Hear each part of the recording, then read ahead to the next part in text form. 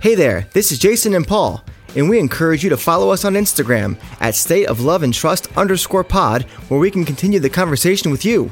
Thanks for listening, and now, let's get to the show.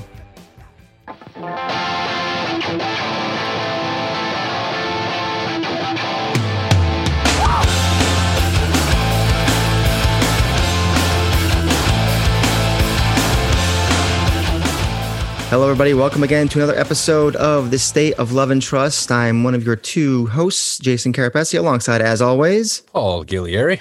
Paul, we have there are three other faces on this recording today that aren't usually there. Can you tell me who's on there? Well, we've got Lenny Prado. We've got Luis Caetano. Did I say that right, Luis? I did. Yeah.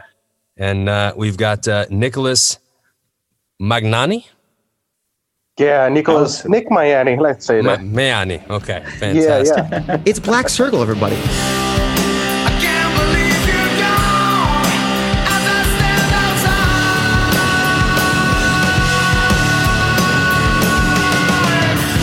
Now I must go on alone.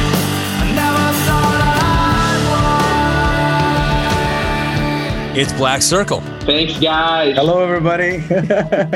Oh, yeah. We're back. Back again. Yeah, basically, we figured out that there's only so long people can go listening to Jason and I before they get tired of us. So we bring you guys in just to spice things up. My wife says the same thing every single day.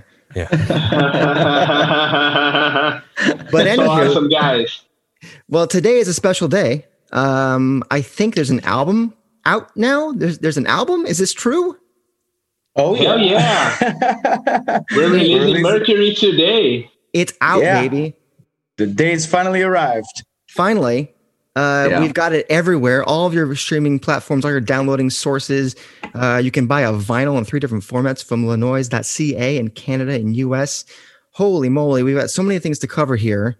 I'm just going to start it by asking, how did this album come about? Everyone knows you as a Pearl Jam tribute band, but you have written your own songs.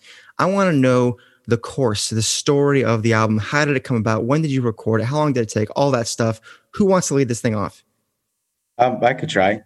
Maybe you guys could complete whatever I forget, but it started in 2017.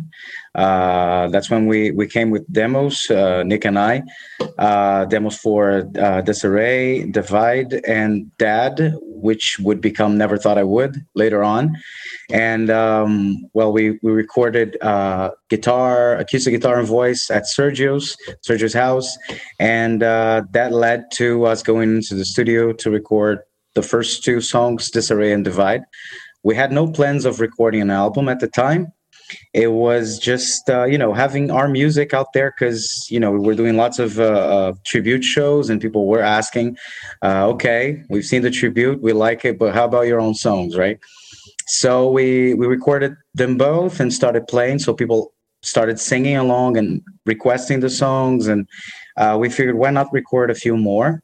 And then we kept on recording like in a slow pace because we were playing. And by 2019, I believe we released the 3rd single, right, guys? Which was Penguins or Butterflies. And there we already had plans. We were thinking of an album at the time. And we just didn't know, we were not sure how to release it, like a song by song or a full record or just an EP of like 5 songs. We didn't know yet. We were really focused on the tribute still. But then we kept on recording, having ideas. And by the time quarantine started in 2020, like March 2020, we had, I think, like 7 songs, maybe. And then 2 songs, they were born during quarantine, which were Autumn Theory and Low White Ceiling. So Nick wrote the first one, and I wrote the second. But we didn't go into the studio to play together, to rehearse. We just, people kept recording. Luis recorded some guitars for the songs, and then Sergio. And then we figured, okay, that's how we want the song, to sound, like part by part, how many choruses and solos and how it was going to be. And then we started recording. Then we had more time now because of the quarantine. We were not playing anymore. And then we recorded the songs track by track. And I think the whole thing was ready by maybe May or June, I guess, middle of this year. And then we've been holding these songs for 4 or 5 months, I guess. 4 months, no. June, July, August, September, 3 months. Crazy to release the album. We really wanted to, but we were waiting for the right moment. And, feels like the right time today. I have a two-part quick follow-up. Mm-hmm. And one of them is, what's it like trying to write and record music during a quarantine when you're not supposed to be near your bandmates? And the other is, was the postponement of the album due to this newfound, I guess, fame, maybe in conjunction with the Vetters finding out about you? Yeah, I think, the first question, I guess it's tough because when you go into a studio, the song starts one way, and when it's ready, it's not completely different song, but it's a different song, and unfortunately, we didn't have that. We didn't let the song grow more than maybe it could have been a better song. I don't know, but that was what was taken away from us. But it was fun because we got to see individual ideas come into place separately, mm-hmm. And I guess that's the difference, maybe, right? Not being able to go to a studio and have fun with the song, mess up with it a little bit, and that didn't happen. And the second one you asked about, what was the second question? What was the delay from having the album ready in May to releasing it in October? Did that have anything to do with this newfound fame you guys were getting from the Pearl Jam faithful and the Vetters specifically? No, I guess not. I guess I don't think it was May, because May was when we didn't have the other two. Oh, okay. I think it was a little after that, but no, it was because of we had to we couldn't release everything before we had the record, the actual LP, the record made, or the CDs. We wanted to release everything together, Sure. So we contacted factories and places where we could make the what do you call when it's not digital, it's hard copies? Analog? Yeah, the hard copies. Vinyl. Thank you. Okay, vinyl. And then that was it. We had to wait. We wanted to release it before, but we had to wait. And now that everything is ready and sent, we can have the song. We can make the song available. It's interesting listening to you guys describe the process. These songs slowly coming together piece by piece over the years. It's almost like each one's like its own little Polaroid photo, and this was from 2017, or this was that time that we had back in 2019. And you assemble all these little photographs together, and little by little it becomes this really eclectic album. It draws a comparison to Pearl Jam's album No Code, in the sense that when No Code was released, it was a very different sound for the band, and it featured a lot of world beats and eclectic sounds that nobody had heard from the band before. And since, as that album has stood the test of time, a lot of Pearl Jam fans now look back at that album with great reverence, and they really love it. I couldn't help but notice as I was listening to your album that there is a lot of different influences to the music that you guys write, and you hear a lot of different genres bleeding into the songs. You have instruments like the harmonica, you have strings, a mandolin, piano, organ. I'm curious, first of all, who is playing all those instruments, right? And then in addition to that, where did some of those influences come from? I'm going to let Luis take that one. Man, we are very fortunate to have very talented friends. So all of these guys that were playing these different things, they were guys that were already working with us previously, or they were just friends that would collaborate with us. For example, you got Wagner Monaco. He's the one who he's the co-producer of the album as well. But he did all the strings and piano parts. He's a great piano player and a great arranger. So just the fact that we had him inside the studio, just listening to stuff and sometimes be like, okay, I like that note. Oh, or maybe I don't like that the way you did that one thing. shouldn't you try it differently? So he always had a great input to give, right? And all these other guys, the guys on the harmonica, his name is Fred. We've played together with him. He's a very active local artist here in Rio. So we already knew all of those guys. It was just a matter of getting them to go to the studio, calling them and convincing them that was the right thing to do in a way. So was that a second part to this question?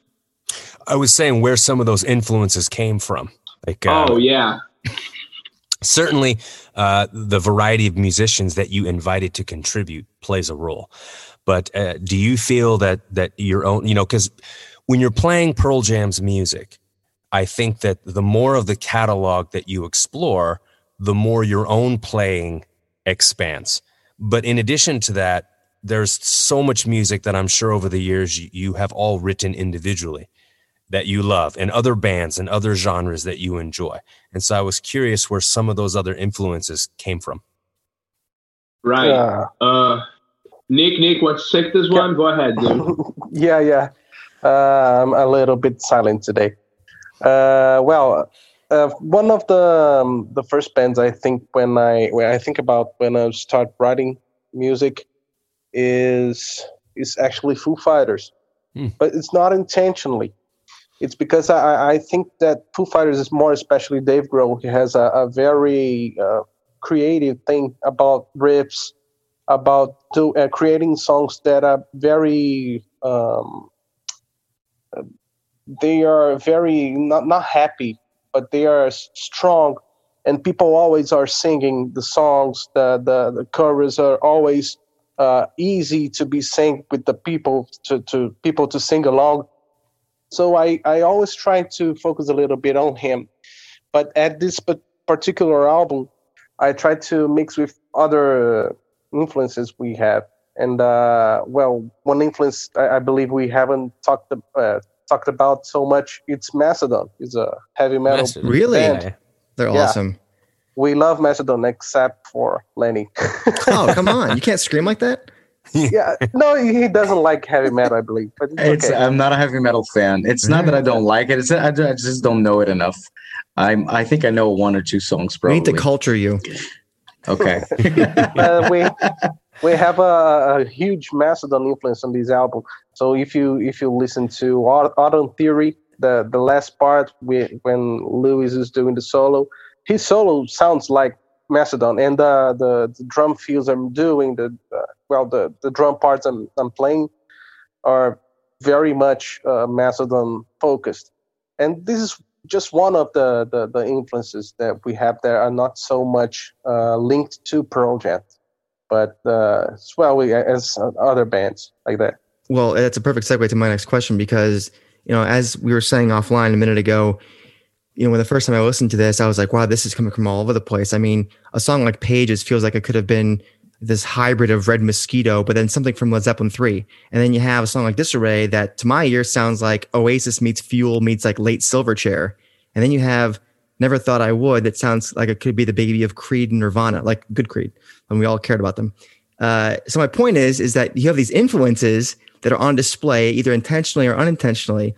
Are you happy that this record is so diverse in that way, and that can the listener listen to that song and go, oh, I realize where they're pulling this from? Like, you cool with that? Yeah, I guess so. I mean, we are what we listen to, right? Musically, I guess, basically. It's funny you mentioned Silverchair, because every time I listen to Disarray, I have the same feeling. Right. That middle part. Yeah, for sure. Luis is a huge fan as well. And I think it's funny because Pages, it ended up sounded like Red Mosquito. But it was just me and a guitar at first, just like the other songs that I wrote, just me and acoustic guitar. And songs, they tend to be slower when I'm playing them, and then the band comes in and then it changes. That's the process. That's how it is, right? Yeah. But Pages, I remember when I wrote Pages, I was listening to she's an indie artist. Her name is J-May. I don't know if you've heard of her, but she has very good songs, and it's just her and the guitar. And I was listening to her a lot at the time, and Drive Home in the Rain is my Glenn Hansard phase, you know? Yeah. Was my Glenn Hansard phase. I was listening to, I still do, but at the time, it was all I was listening to. I love the harmonizing with the vocals and the guitar in that. There's great stuff in that track. And if you listen closely, you think Nick and Gabriel they do all the voices, but you can listen to Luis singing as I drive. He was there and he asked, "Can I sing a little bit?" And we said, "Come on, man, just go." And then if you listen closely, Luis is mankind. Exactly. There's even Sergio's dad singing this song, isn't it? Even Sergio's singing there. The last one, isn't it? No, we didn't want him to, but no, I'm kidding. The guy was the producer. He could do whatever he wanted, right? Yeah. So, and that song has a lot to do with Wagner Moura. Wagner Moura is an actor here in Brazil. Wagner Moura. Sure, Wagner Moura, of course. Yeah. Because he was there. But guys, sorry, man. There's this one thing.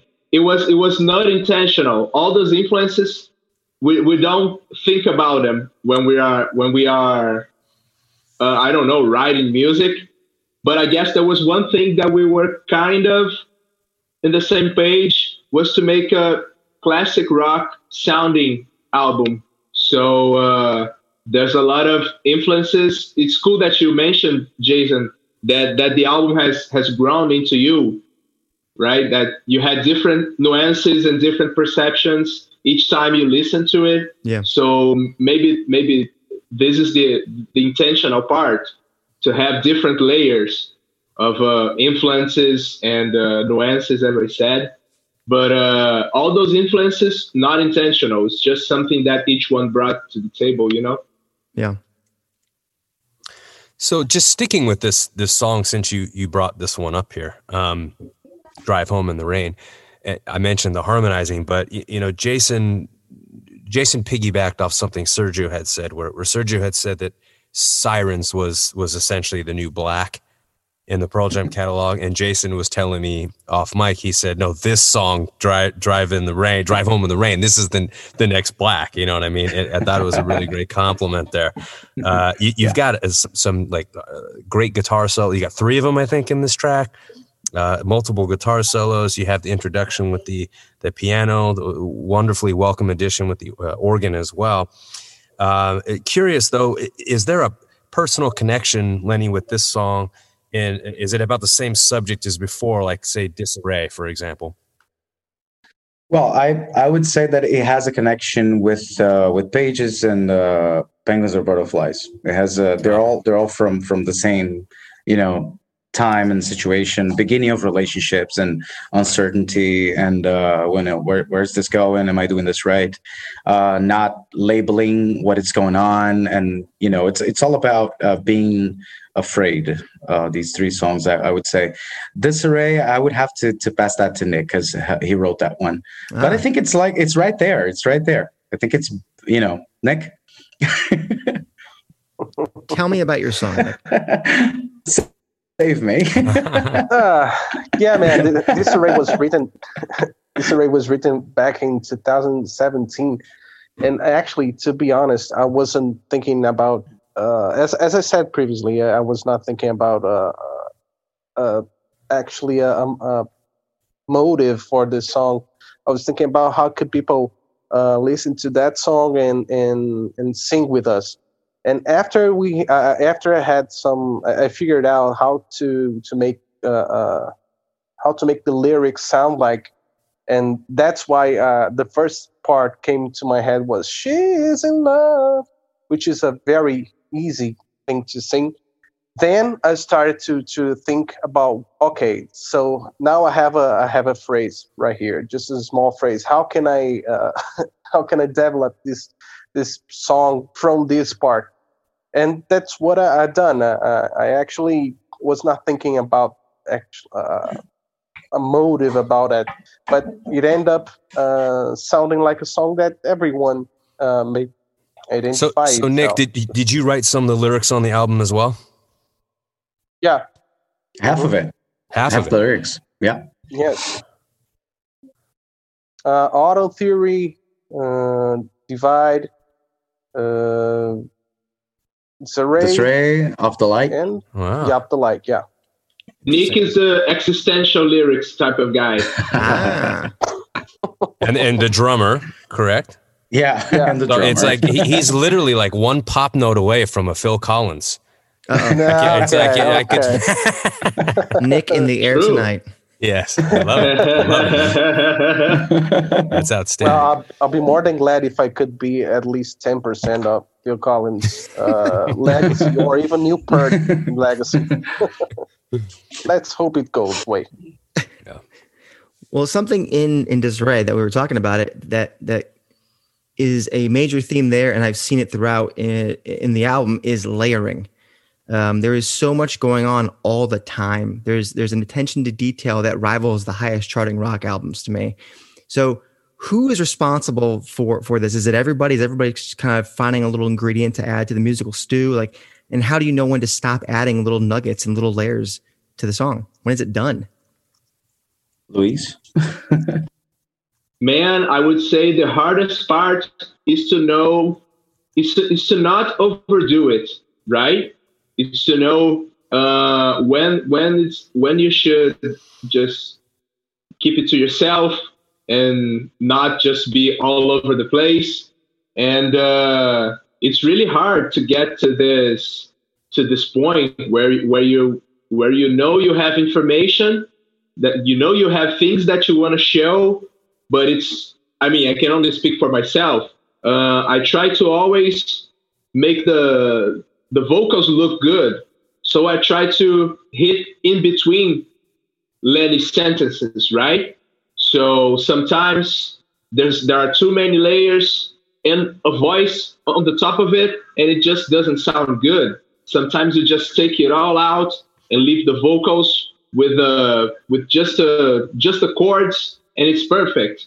And it's really hard to get to this point in a song, right? And not just for this album, but in a general way, as a musician, you gotta learn how to be in there with everybody else, not on the top of anybody, or sounding too different from someone else. Because there's this too. We have all kinds of influences, and sometimes I want to play something like John Mayer, and Nick has a Mastodon kind of drum fill or Opeth kind of drum fill, and it just doesn't work out. Yeah. What I think works well with you guys is the lack of ego, where you see how each of you complements one another, and you're willing to make those types of compromises so that the song can realize its ambition. And I think that is not only what I think is partly what makes you a great Pearl Jam tribute band, but it's what's going to continue to make you a great band, period. Thanks, man. That's awesome. That's awesome. Yeah, thank you so much. Of course, there is ego everywhere. Sure. Yeah. You got ego, but that's cool that you said that, Paul. Like that one guitar solo was obviously better than the other two, right? Well, no, it's funny. I was talking. Thank God there's only one drummer in the band. Thank God. I have to say something. Sergio is a good defender of the songs. Let's be honest here, right?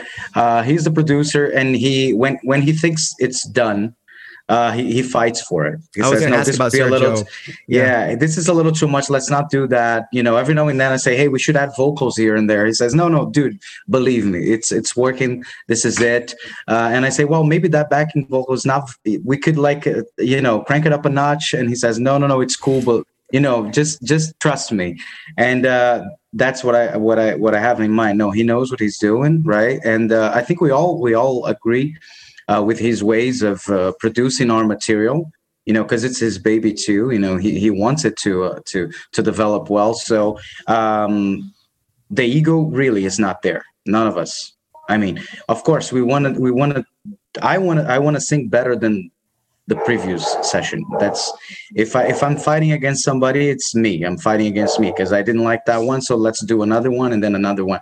But I can't remember any time that we went like, oh, Luis's guitar is not very good, or Nick's he should be doing something here. Or maybe Z, Gabriel, you could do that. It's all, we trust each other, and whatever these guys come up with and the ideas they have, and it's every time we're open to to receive everything that everybody brings in, and not in a way of oh no, he's bringing something, the song is already finished. It's never like that. Everything that comes to the table, everything is well appreciated, basically. Lenny, you mentioned always wanted to sound better when it comes to your lyrics. It's interesting because Jason and I were having a conversation where he pointed out that he felt that for a guy who sounds a lot like Eddie Vedder, you don't sound like him a lot on this record, and he thought that was a good thing. I had a different reaction. My first listen, I actually was listening to it, and I thought it was, first of all, I loved the fact that you did sound like Eddie Vedder, because it felt like I was listening at certain points to Eddie doing a song I would never hear Eddie do. And it was almost like listening to a lost Pearl Jam album that I never knew was out there. So, really lost dogs. Right, the lost cats, right? But what I think is cool about it, though, is that no matter how you perceive it, whether you listen to the album, obviously musically you guys have your own wavelength going on, but in terms of the vocal sound, if you love Pearl Jam, you probably love Black Circle, right? And so if you want, this is just a beautiful kind of extension of what it is that folks love about your voice. If they see that connection, and if they don't, like for Jason, where he says, I don't hear that at all. That also works wonderfully too, because now it's like, okay, this is its own thing and it's breathing organically, and you don't have to confuse or connect the two, and they can just exist and grow on their own separately. For me, it was a win-win. It was almost like exactly what I was going to say, a win-win. Yeah. Well, I guess the voice is it's similar. It's been similar ever since I was a teenager. I mean, I got older and then my voice got deeper, but there was always a similarity there. It was at the beginning. It was forced. I wanted to sound like Ed when I was a teenager, my biggest idol, and I wanted to sound like him. But it wasn't in any way intentional ever in any song. But I'll tell you, there were times in which it was sounding too much like Eddie. And you dialed it back. And the defender of the song, Sergio, he came and said, hey, do that one again. Instead of going like, I've been using all my matches. And he was like, using all my matches. And he was like, no, that's just dial it down a little bit. And I said, okay, cool. But, it was never like I wanted to sound like Eddie, because, Eddie's like, guy's the guy. I could never, and I never wanted it to sound forced. I didn't want the reaction that people had to Creed when they came out. It was like, oh, that's the guy trying to be Ed, right? That's that guy trying to be Ed and sounding like Ed. I didn't want that.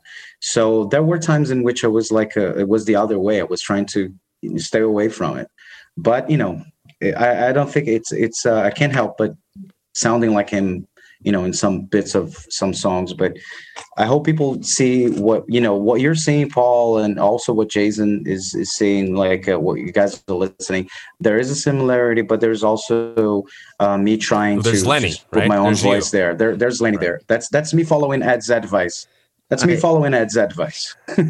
I mean, honestly, Disarray, I thought I was listening to a combination of Liam Gallagher and Brett Scallions from Fuel. So like there was like this other vibe, whereas in another song you had more of that proper Eddie kind of thing going on. But there's this gray area in between that I was happy to have another facet of Lenny, because I've heard the Pearl Jam Lenny, which is like a right on the mark. And then I hear this and I'm like, oh, it's like a 3-dimensional Lenny. Look at this. Amazing. So that was my take on that. But what I find interesting about this album, and Sergio was telling me that you guys eventually wanted to get the last two to make it a full proper 10-song album as opposed to an 8-er, because I think he mentioned the Foo Fighters as well. You finished it with Love Reign Over Me, a cover of The Who, obviously an homage to Pearl Jam as well, a tip of the cap, if you will. Why did you want to include this particular song on your debut record? Can I answer this one? You may. Man, we really want people to understand that we also listen to classic rock bands and stuff from the 60s and the 70s. We want people to understand that we're not looking just for the influence, but we are looking for the influence of the influence. I don't know if this makes any sense to you guys. So I want to know who is my favorite band's favorite artist, So I guess this was one of the main reasons why we chose a song from The Who, And I guess that's it. Just to show people that we're also looking at the older guys, Of course, all of the other bands from the 70s are influences as well. Black Sabbath and Pink Floyd. And Sergio won't shut up about David Gilmour and Pink Floyd. Oh. He's got the Strat, of course. I mean, right? Gabriel did mention that when we asked about influences on the first interview, that he goes back to the bands that influenced that band. So your answer completely reminded me of that conversation, and going back even further to the real roots of the music that you guys are now famous for, I guess you could say. Yeah. And I mean, of course, the fact that Pearl Jam recorded this song, it only adds up. It makes even more sense, right? Yeah.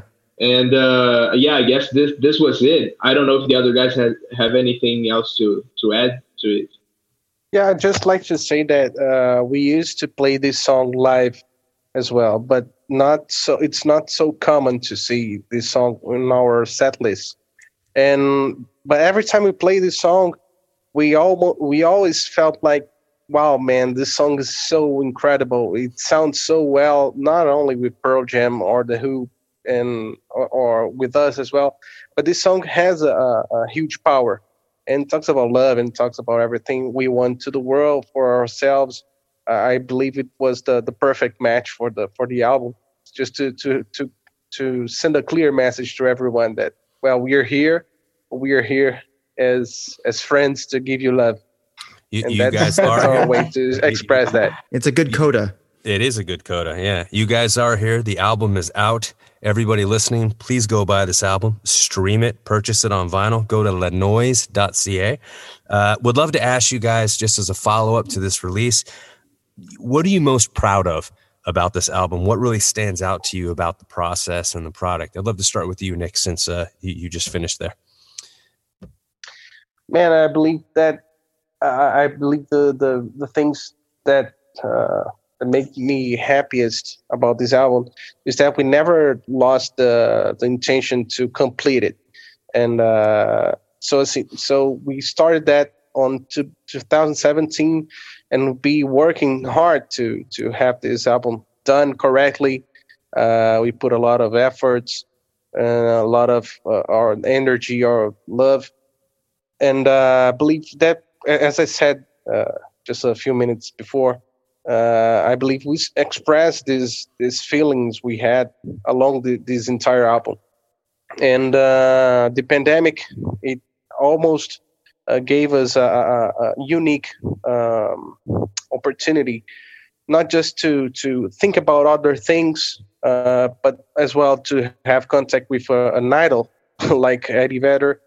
And as we added 2 songs to the list, to the album list after the pandemic started. So we had a lot of different perspectives, and I believe this album compiles everything we've been through since 2017 perfectly. That makes me the happiest guy in the world about this album. You'll be dancing.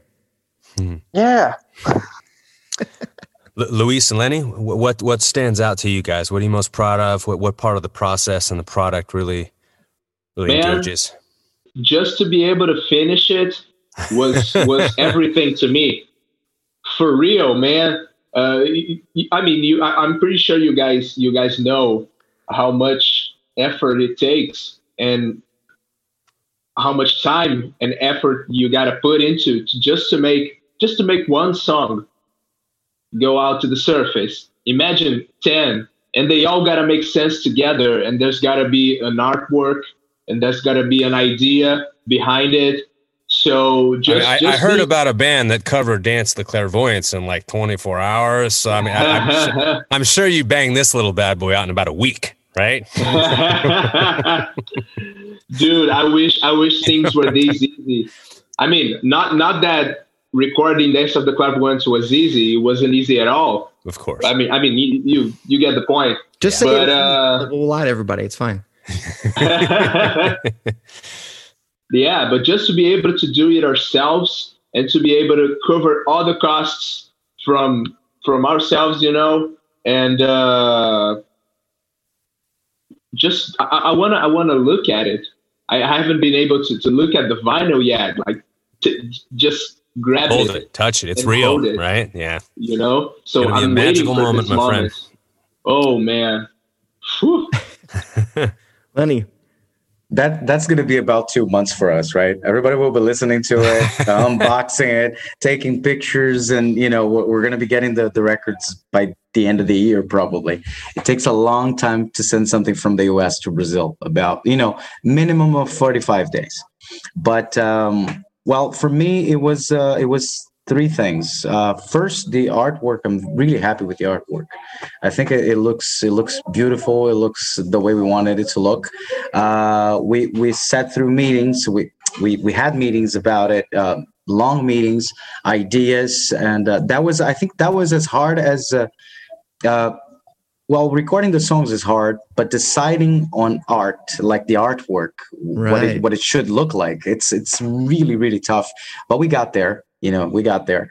That was the first thing. The second thing is, it was my first record ever, the first one that I recorded. So I had never done that before. I've been a musician since I was 17, but never happened for me. I never had a band that was as serious as Black Circle. So it was my first album ever.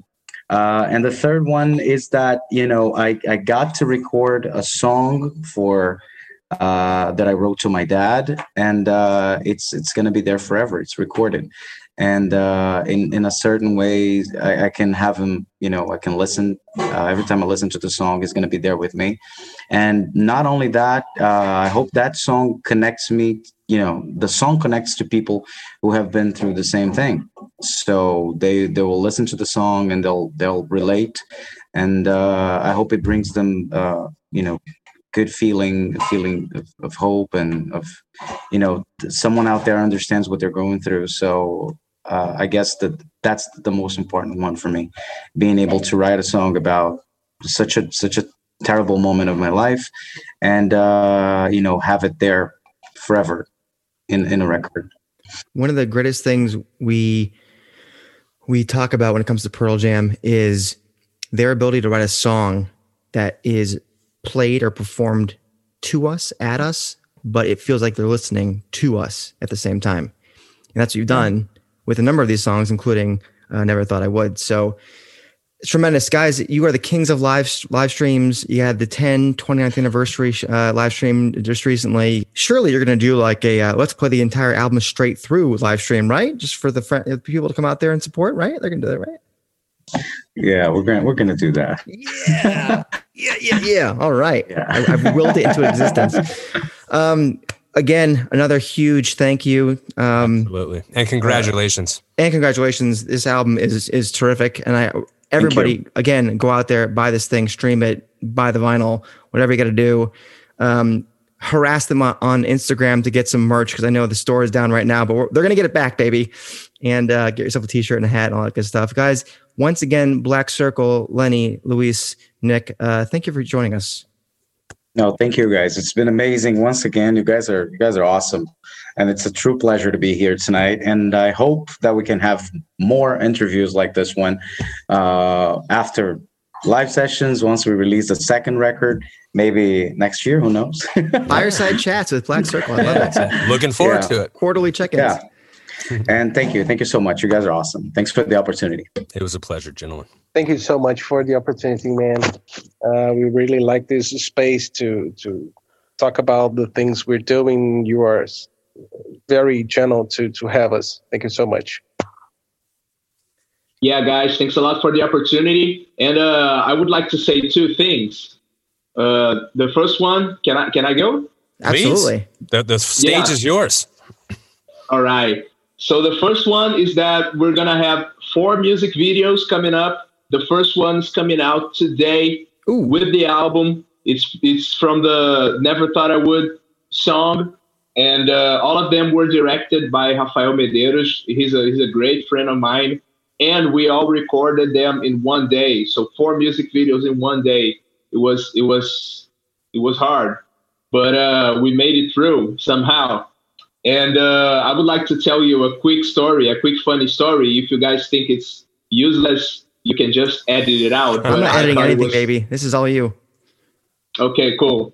So a few weeks back, I was going to the skate park here close to my place, and I was with Rafael, the guy that. That's a good story. Yeah, the guy that directed our videos, and we were just about to get to the skate park, and we got pulled over by cops, and it was okay, but it's never a really comfortable situation, right? So one of them was being really polite, asking for IDs. The other one, not so much, and it slowly. There's a situation that starts building that you're like, oh fuck, man. Here I am just with this guy just looking through my stuff, trying to find something. Okay. And people are just walking around. And all of a sudden one of the cops is like, hey, are you a musician? I'm like, yeah. You're from the band Black Circle, right? I'm like, yeah. He's like, hey, let the guys go, okay? Yes. I'm like, what? So the cop knew the band. He was actually a fan. So I'm like, hey, dude, thank you very much. I appreciate what you're doing for me. So what's your name? He said his name. And I'm like, hey, nice to meet you. I'm Luis. He's like, yeah, I know who you are, kid. I was like, man, if the cops are starting to recognize me. You have arrived. Right? I'm going somewhere. I'm doing stuff. You're not going to jail. Yes. Right? That must mean something. Yeah. I was too happy about it. I don't know if it even makes sense to you guys, but I was too happy about it. I don't know why.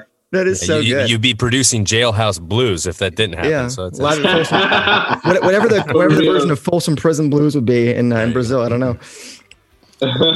True. We'll have more stories next time with Black Circle. But until the next episode, everybody, you've been listening to The State of Love and Trust.